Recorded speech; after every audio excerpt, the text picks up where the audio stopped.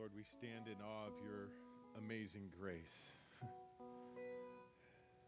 Lord,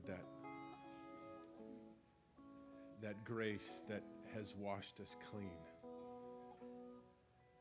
Lord, that we stand here cleansed, stand here before you holy and righteous, not on our own merit, but Lord, because we're clothed in your righteousness.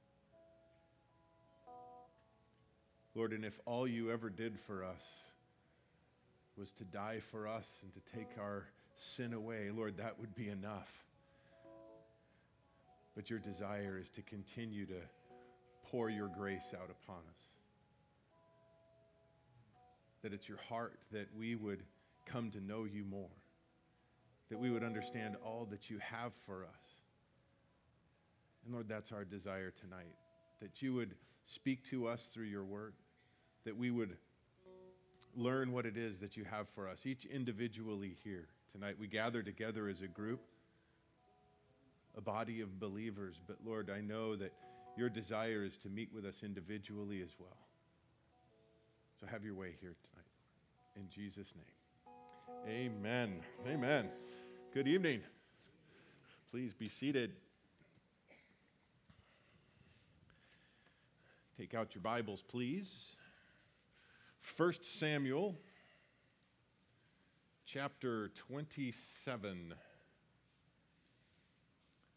1 Samuel, chapter 27. We've been studying through, again, the life of David here as it's recorded for us. And we've seen a lot of ups and downs, haven't we?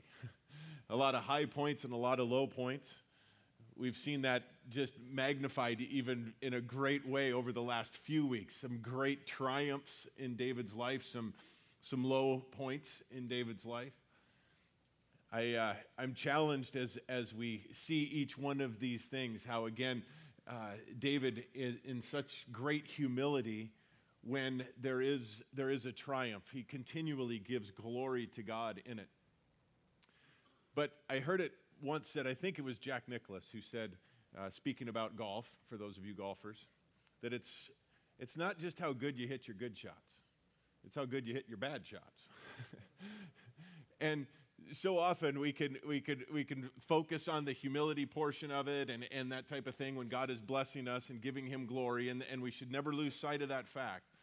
But we're going to see as we continue our study tonight, it's in those low times too, it's in those difficulties that we can never miss a step in those, because it so easily can spiral out of control. We left off last time. We talked about the low point with Nabal, but then again how he had a great triumph when he had an opportunity again to take Saul's life, and he didn't. And we saw again at the end of that how Saul said it would appear an act of repentance, but it wasn't. It was simply an acknowledgement of David being a man of God. And David walking away from that again as we finished up chapter 26. I think it's interesting that right on the heels of that, as we begin our study tonight in chapter 27, look what it says in verse 1. Then David said to himself, now I will perish one day by the hand of Saul. There is nothing better for me than to escape into the land of the Philistines. Saul then will despair of searching for me anymore in all the territory of Israel, and I will escape from his hand. Escape. David gets to a point where he feels that he needs to escape from this. And I wonder, because it says then, so we know that this is right on the heels of what we saw last week. So as we look at verse 1 here in chapter 27, look back to what David said in verse 10 of our previous chapter. David also said, as the Lord lives, surely the Lord will strike him, or his day will come that he dies, or he will go down in battle and perish. Surely the Lord is going to take care of this. Verse 1, I will perish one day at the hand of Saul. Does anybody relate to that? One day things are going great. Man, I totally trust in God. And then the next day, again, just crash. I need to escape. And we can't help but empathize with David. Going through this wasn't a week-long thing. This wasn't a year-long thing. As we've mentioned, this will go on for 10 years. And we're towards the end of that. And we no doubt can hear in David's voice that he's tired of the load that he has to carry. And quite frankly, he's tired of God's will in his life. We can hear that in that. And I say that because for those of you who are in a trial, for those of you who are active in ministry, those of you who are seeking after God and working hard for him, and you keep running into difficulties and trials, we can grow weary in our flesh. We can grow weary of doing good. We can grow weary in this idea of God's will in our lives and just want out. And that's what he says. He says, I want to escape. I want to just get away from it. And escape, there's another option. As a matter of fact, the option that we are called to do, if you'd like to turn there, it's James tells us, and many of you probably know the verse by memory, but James chapter 1, he tells us the other option. James chapter 1, verse 2, consider it all joy, my brethren, when you encounter various trials, knowing that the testing of your faith produces endurance. That's the other option. Not escaping, but enduring. And it tells us that the testing of our faith produces that endurance. God has an end in everything that he brings our way. It's not to make us suffer, it's to make us stronger. That it produces endurance. And he goes on, and let endurance have its perfect result so that you may be perfect and complete, lacking in nothing. But if any of you lacks wisdom, let him ask God, who gives to all generously and without reproach, and it will be given to him. But he must ask in faith, without any doubting, for the one who doubts is like the surf of the sea, driven and tossed by the wind. For that man ought not to expect that he will receive anything from the Lord, being a double-minded man, unstable in all his ways. If we lack what we need, James tells us what we're supposed to do. We're supposed to ask the Lord. Notice, back in our verse here, so David said to himself. He had a little powwow, the me, myself, and I. The three of us got together, and we decided that the best course of action is to escape. Didn't bring God into the equation. I think it's interesting because Paul tells us in 1 Corinthians, no temptation or trial or test has overtaken you, but such as is common to man, and God is faithful, who will not allow you to be tempted beyond what you are able, but with the temptation, with the trial, with the test, will provide the way of escape also, so that you will be able to endure it. He's the one who, as we go to him and we seek him, he provides the way through. It's not going to be the way that David sought. It's not going to be the way that we would in our flesh. It tells us, James tells us in chapter 3, verse 17, but the wisdom from above is first pure, then peaceable, gentle, reasonable, full of mercy and good fruits, unwavering, without hypocrisy. We're going to see that that is far from what happens to David. As a matter of fact, he becomes a hypocrite as he goes through this chapter. The wisdom from above is first pure, but he did not seek the wisdom from above. He sought the wisdom from his flesh. And it said that I will escape from this. And you can hear, again, what he's going through, what he is battling with. You know, an interesting thing I found out as I'm studying this, that there are no recorded Psalms from David during this time period. Interesting. No Psalms. We've talked of the difficulties he's gone through before and the beautiful Psalms that came through that as he sought the Lord in the midst of the difficulty. But he doesn't here. You think he came up with any other songs during that time? Probably wrote some great country western hits during this time. There's a tear in my, and just wallowing in self-pity instead of seeking the Lord and finding the endurance that is needed. And I will escape to the land of the Philistines. I'm going to go to the enemy. Remember what happened the last time he did that? He ended up realizing the mess that he got himself into, so he acted like a crazy man, drooling all over himself and scratching on the walls. We're going to try that again. Verse 2, so David arose and crossed over, and he and the 600 men who were with him to Achish, the son of Maoch, the king of Gath. one huge difference this time is David didn't go alone. This time, his decision to go into the world drew 600 people with their wives and children along with them. Sometimes our decisions affect far more than just ourselves, and here we're going to see it does. Verse 3, and David lived with Achish at Gath, he and his men, each of his household, even David and his two wives, Ahinoam the Jezreelitess, and Abigail the Carmelitess, Nabal's widow.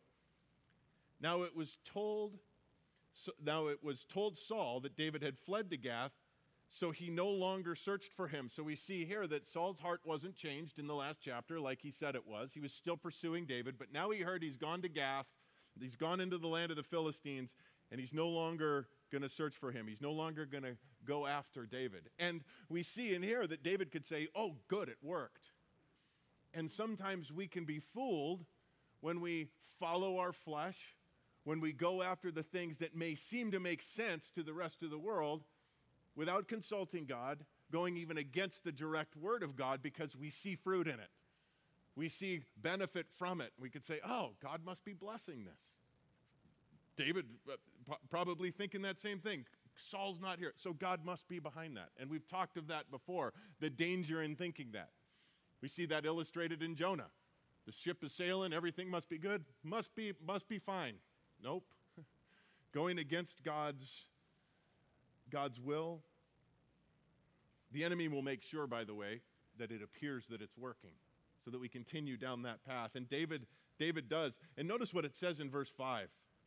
Then David said to Achish, if now I have found favor in your sight, if I have found favor in your sight. He's seeking the favor of the king of the enemy. James again tells us in James chapter 4, verse 4, you adulteresses, do you not know that friendship with the world is hostility towards God?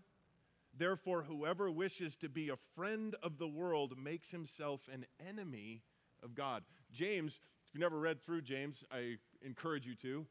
He doesn't sugarcoat it at all, does he? Friendship with the world is enmity with God. You can't walk both sides. He goes on to say, verse 5, or do you think that the scripture speaks to no purpose? He jealously desires the Spirit which he has made to dwell in us. But he gives us a greater grace. Therefore it says, God is opposed to the proud, but gives grace to the humble. Submit therefore to God. Resist the devil, and he will flee from you. Draw near to God, and he will draw near to you. Cleanse your hand, you sinners. Purify your hearts, you double-minded. Don't go down that path. And so many people do, don't they? Probably if we asked for a show of hands, we could say we've all tried that. We've all done that path. And if you're a young person here tonight and you're contemplating that idea that you can somehow walk both sides of the fence, and you're saying that statement that I'm going to make my own mistakes. That's one of the things I hate when my kids say. I'm going to make my own mistakes. That just doesn't even make any sense. But if you're going to make your own mistakes, make your own mistakes. This mistake's already been made. It won't be yours. You can't do it. Don't fool yourself into thinking, I'll be the one to be able to walk both sides of the fence. I'll be able to be that one that can be in the world and still have a right relationship with God. It doesn't work. No doubt, David probably thought it would be just a short time. We're going to see it turns out to be 16 months. 1 year and 4 months. We saw that played out back in Ruth if you were in our study. We saw the Elimelech and his wife Naomi, their 2 sons and their 2 wives. The one wife was Ruth, and they decided because there was a famine in the land that they were going to go into the land of Moab. They left Bethlehem. Bethlehem means house of bread. Bethlehem in Judah, which means praise. And they're going to go to Moab, which means washpot or toilet bowl. We're going to run away because times are tough. We're going to leave the house of bread. We know that the living word is our bread. We're going to leave the house of praise, and we're just going to spend a little time in the world until things cool off a little bit. We find out that it was 10 years that they were there. And Naomi and the 2 daughters-in-law are the only 2 that come out. The math of the world I've written this down before. The math in the world, it adds to your sorrow and it subtracts from your joy. It multiplies your troubles and it divides your loyalty. Can't do it. And David finds that out. Again, what a statement. If now I have found favor in your sight, King of the Philistines, instead of seeking favor in the Lord's sight. If I have, let them give me a place in one of the cities in the country that I may live there. For why should your servant live in the royal city with you? Your servant. Again, those words should strike fear in our hearts. How quickly David fell into this. And again, this is David we're talking about. This isn't Saul. This is David. So Achish gave him Ziklag that day. Therefore, Ziklag has belonged to the kings of Judah to this day. The number of the days that David lived in the country of the Philistine was 1 year and 4 months.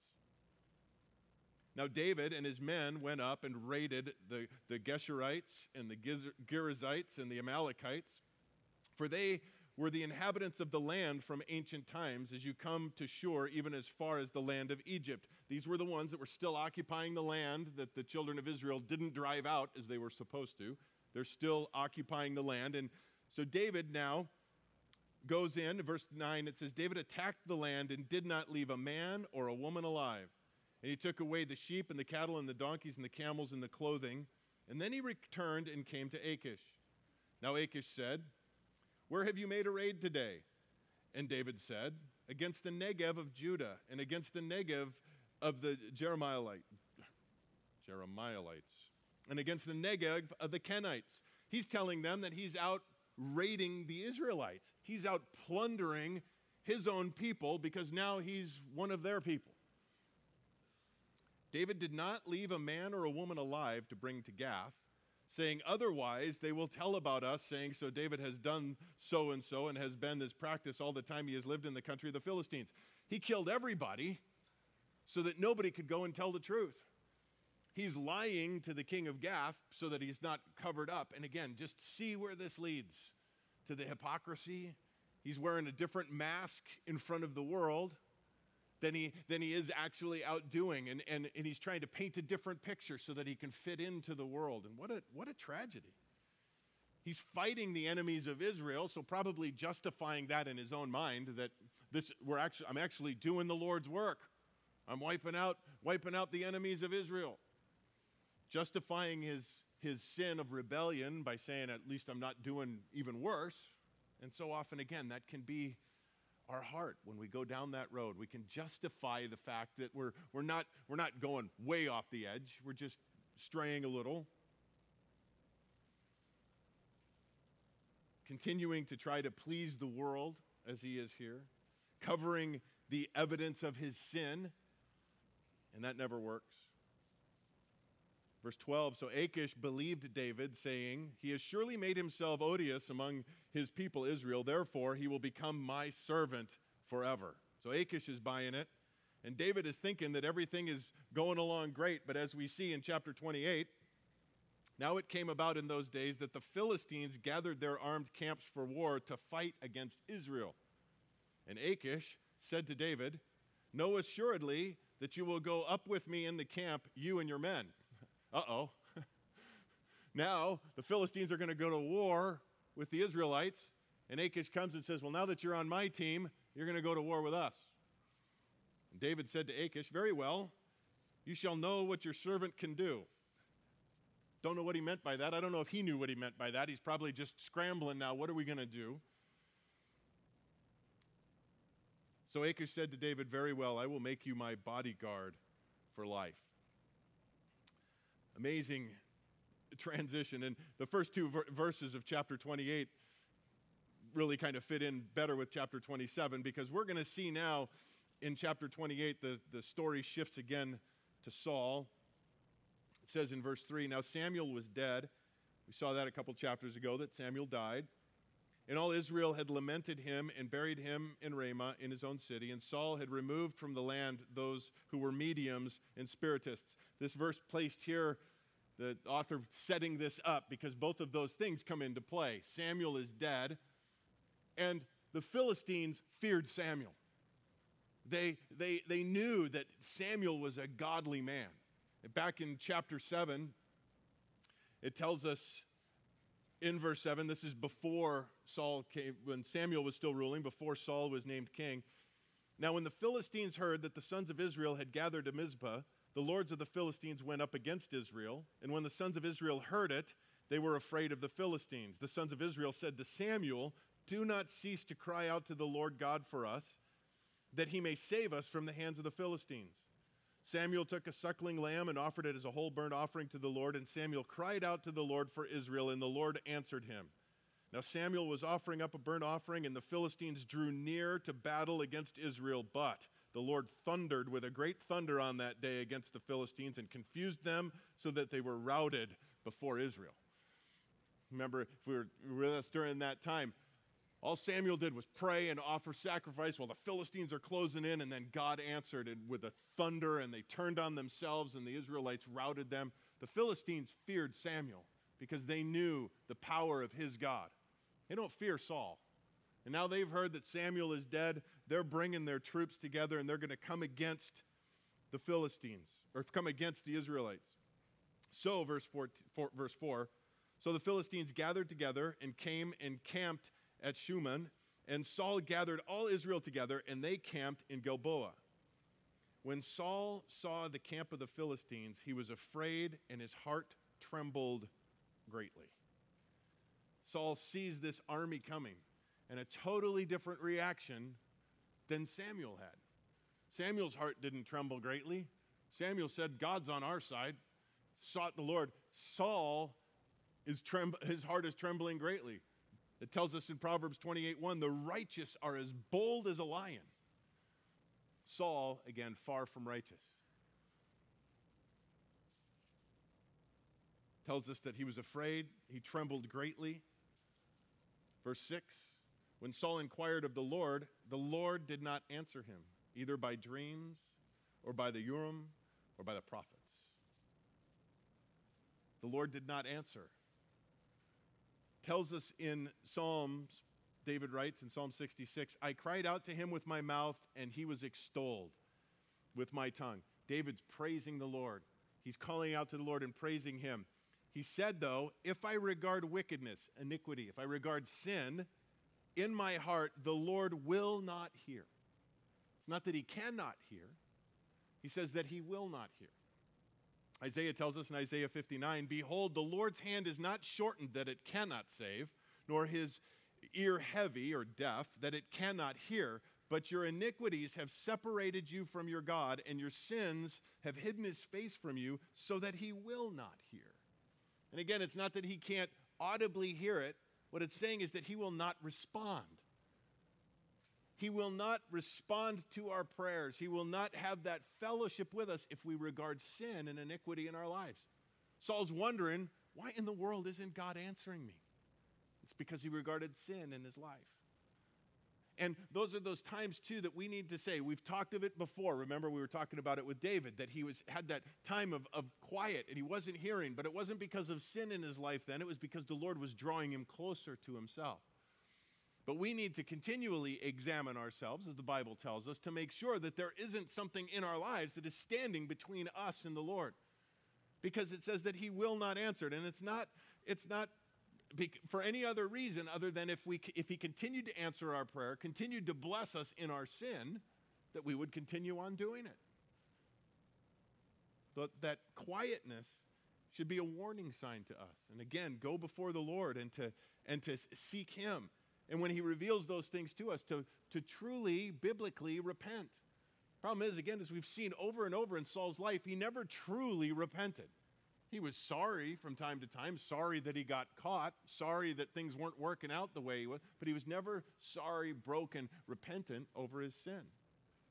And instead of humble repentance in this process, look at what it says in verse 7. Then Saul said to his servants, seek for me a woman who is a medium, that I may go to her and inquire of her. And his servants said to him, behold, there is a woman who is a medium at Endor.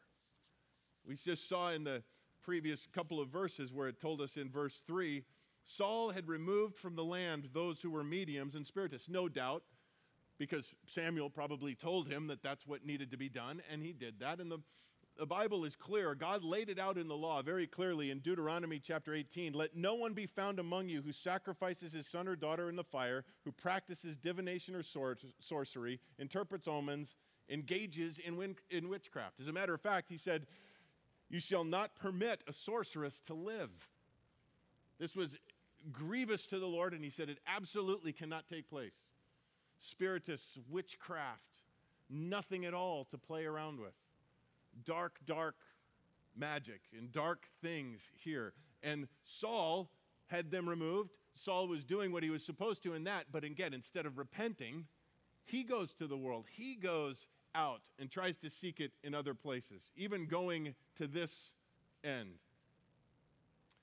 Then Saul, verse 8, disguised himself by putting on other clothes and went, he and 2 men with him, and they came to the woman by night, and he said, conjure up for me, please, and bring up for me whom I shall name to you. But the woman said to him, behold, you know that what Saul has done, how he has cut off those who are mediums and spiritists from the land.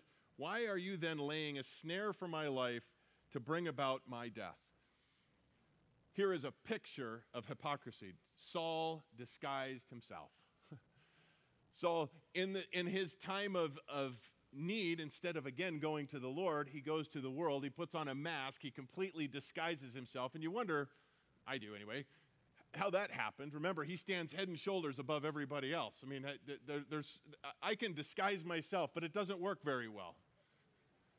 I could put on a wig, I can do a whole lot of things, but people pick me out pretty easily because I stand a little taller than most. And so Saul, I wonder how that all worked, and can't quite tell. Maybe she's seeing right through this. And she states the truth. Saul's run it out. If this is found out, I'll get killed. Notice what he says in verse 10. Saul vowed to her by the Lord, saying, as the Lord lives, no punishment shall come upon you for this thing. Wow. Who says? Saul became God, I guess. You know, he's the one who says, you know, you can do this. Don't worry about the consequences. There won't be any consequences. Isn't that interesting how those that backslide recruit? Those that backslide evangelize their backsliddenness, if that's a word. Don't worry. You're not going to get, this is fine. No problem.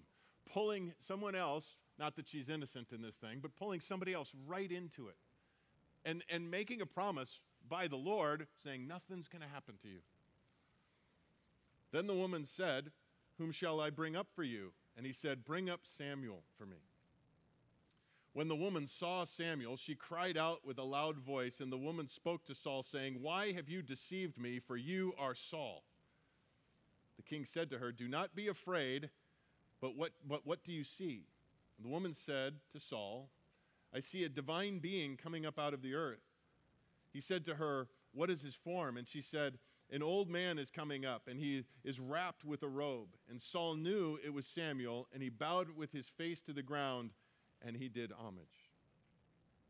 Now this section right here, there's a lot of controversy about it. There's a lot of discussion. There's a lot of disagreement. Is this really Samuel, or is this an evil spirit?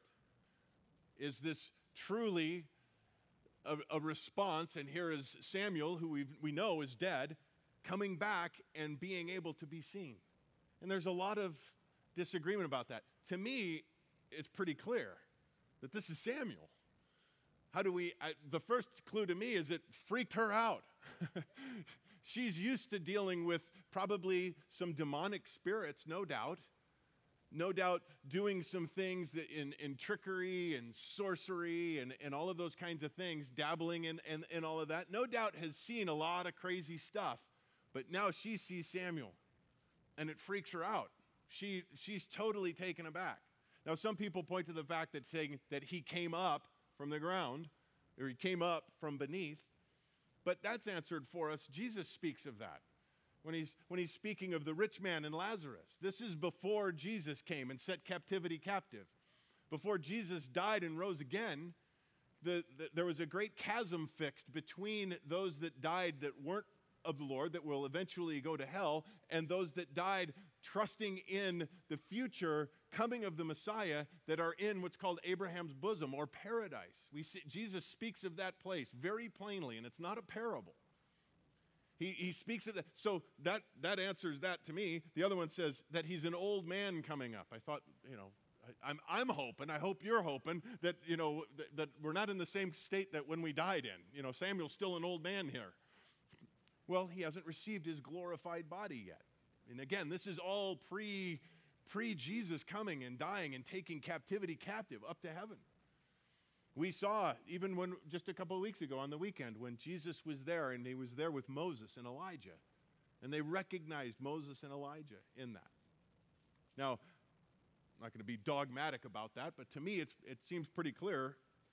And Samuel, verse 15 says, "Then Samuel said to Saul, 'Why have you disturbed me by bringing me up?'"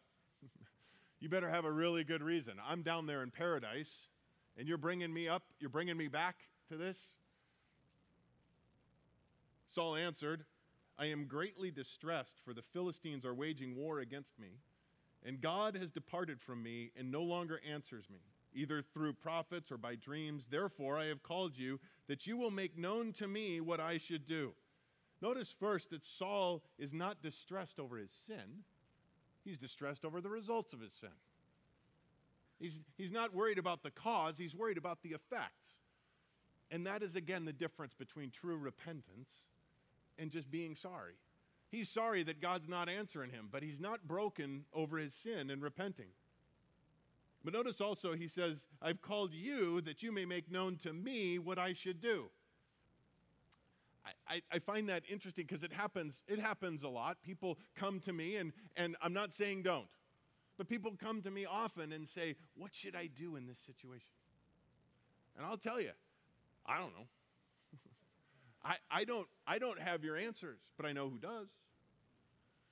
And it's interesting because I've had people even come up to me and say, "What should I do? I'm living with my boyfriend, or I'm living with my girlfriend. What should I do?" Why are you coming to me?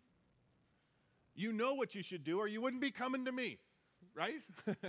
I mean, what are you trying to, you want me to reinterpret the Bible for you? You know what you're doing. That's why you're coming to a pastor. You know what you're supposed to do. And the thing that I see again in here is he wants a different answer. He wants something other than what he knows he needs to do. He needs to repent. He needs to turn from his sin. But somehow he's thinking that if he could just call up Samuel, Samuel could pray to God and get an answer for him, and he could continue on with what he's doing. Won't listen to the Lord. You're not going to listen to me either. You won't listen to the Lord. You're not going to listen to Samuel either. But Samuel says, "Why then do you ask me?" And in the course of what he's going to say in the next few verses, I love this because, again, it's needs to be our response when people come to us. 7 times he's going to say, "The Lord, the Lord, the Lord." As he says, "Why then do you come to me, since the Lord has departed from you and has become your adversary?" Probably ought to talk to him. "The Lord has done according as he spoke through me. For the Lord has torn the kingdom out of your hand and given it to your neighbor, to David. As you did not obey the Lord and did not execute his fierce wrath on Amalek, so the Lord has done this to you this day. Moreover, the Lord will also give over Israel along with you into the hands of the Philistines. Therefore, tomorrow you and your sons will be with me. Indeed, the Lord will give over the army of Israel into the hands of the Philistines." Certainly not the answer I'm sure he was hoping for. And Samuel tells him, "Tomorrow you're going to be with me. Tomorrow you and your sons are going to die in battle." Then Saul, verse 20, immediately fell full length upon the ground and was very afraid because of the words of Samuel. Also there was no strength in him, for he had eaten no food all day and all night. The woman came to Saul and saw that he was terrified. And she said to him, "Behold, your maidservant has obeyed you, and I have taken my life into my hand and have listened to your words which you have spoken to me." So now also, please listen to the voice of your maidservant, and let me set a piece of bread before you that you may eat and have strength when you go on your way.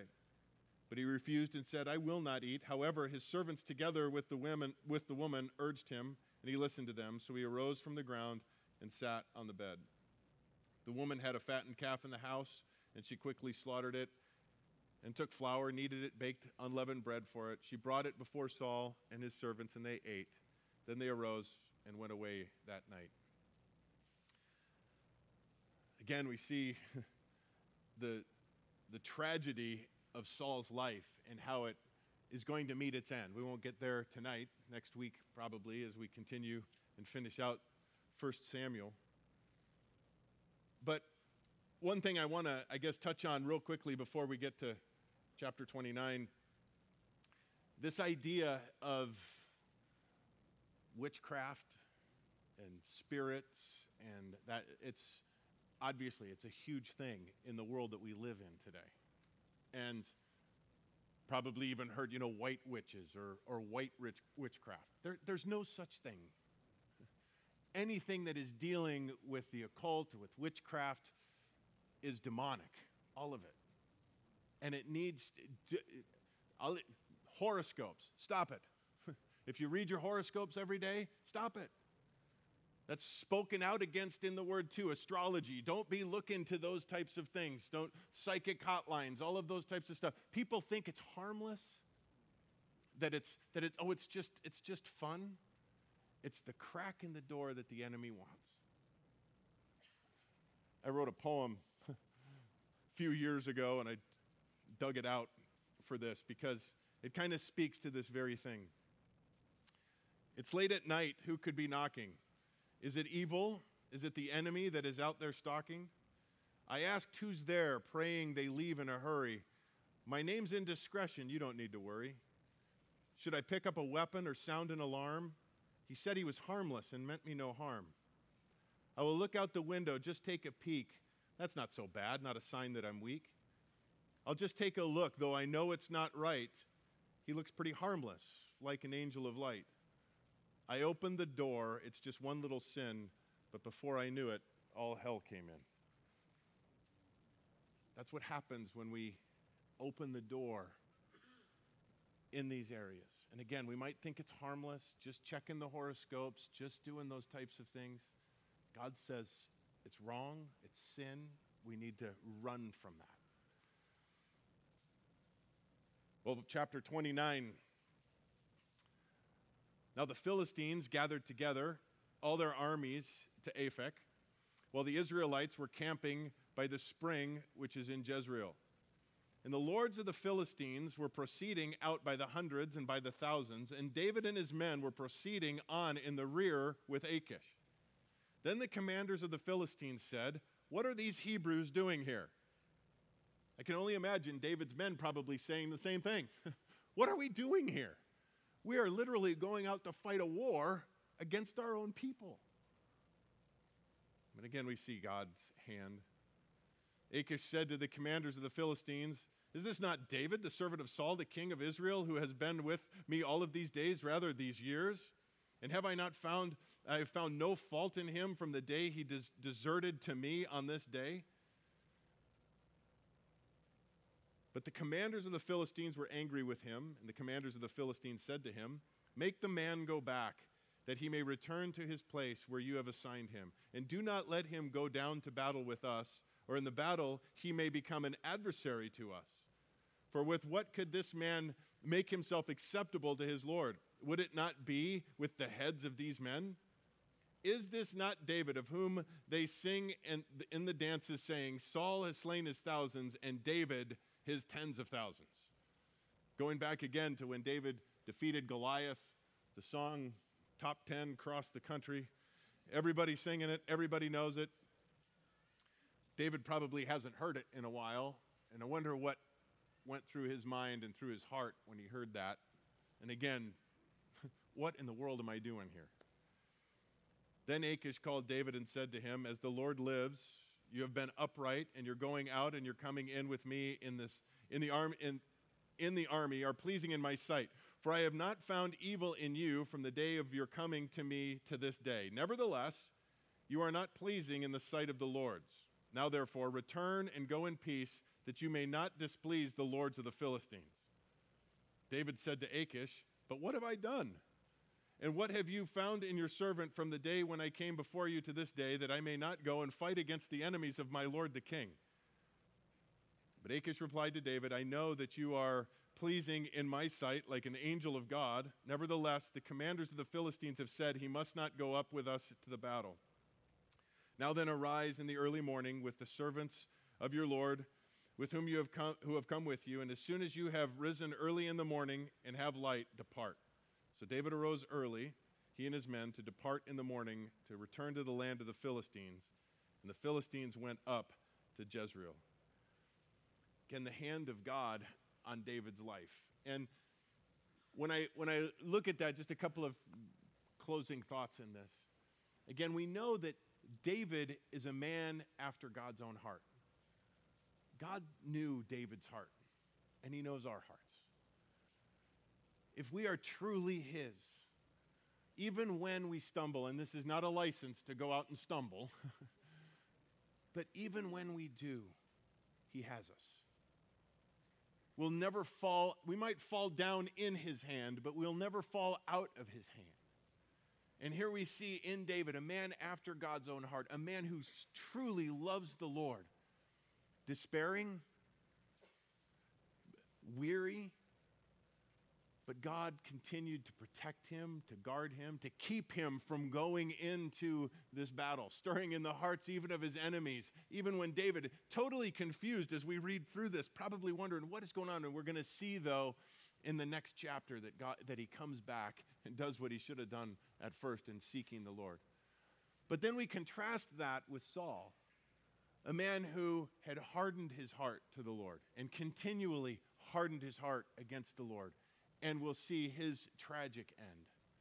So, if you are here tonight and you have, Jesus is Lord of your life, you've surrendered your life to him, you've trusted in him, but you have strayed away, he's protected you.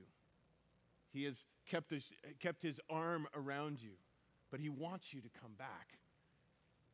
He wants you to repent and to return to him so that you can have that right relationship again, so that you can have your prayers heard and responded to. If you're having quiet, the Lord is just not hearing, you're not responding, go to him and say, Lord, is there anything in me that needs to be dealt with? And deal with it. I know that this is kind of a stretch, but when I'm reading verse 19, it says, tomorrow you and your sons will be with me. Just one last thought on that. Saul was told that he had one day to live. And again, didn't respond. Didn't fall down and repent. He's, again, kind of wallowing in self-pity in that moment. What would you do if you knew tomorrow was your last day? Would you live it differently?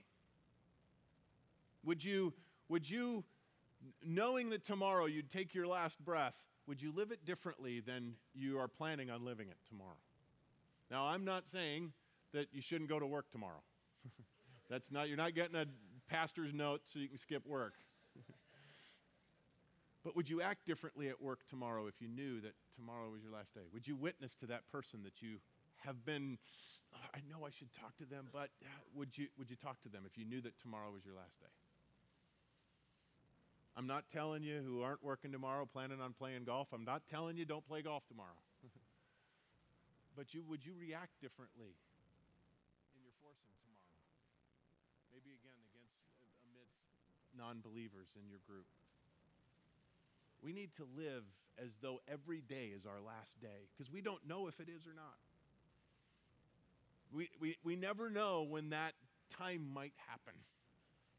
When we draw our last breath, or the Lord comes. What do you want to be doing when you hear the trumpet blast? Let's pray.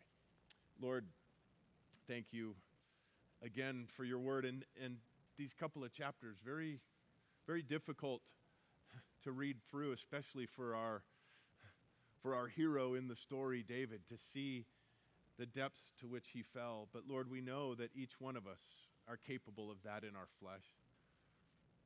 We can become weary. Lord, my prayer for tonight is for anyone who is in that place right now, questioning their calling, tired of the battles they're facing. Lord, that you would encourage them. And if that is you here tonight, do not go the way of the world. Pray. Pray, rejoice, as it tells us, in these trials, because we know that as the Lord brings them to us, it produces endurance in us. And let endurance have its perfect work. Lord, that's our desire. That all that you would bring our way would have its perfect work in us. That we would be perfectly equipped to handle what you bring to us and the opportunities that are laid before us. Lord, we stand firmly on your word because you promised that no trial, no temptation, no difficulty will ever be brought to us that you haven't screened ahead of time and made sure that it will not overtake us if we stand firmly in you. Lord, we thank you for your goodness. We thank you for your protection. We thank you for your hand of protection around us. Lord, as we sang again, we thank you for your amazing grace that you pour out upon us. Lord, it's our desire to walk in a manner worthy of that grace. So have your way in us. In Jesus' name, amen. Amen. God bless you guys.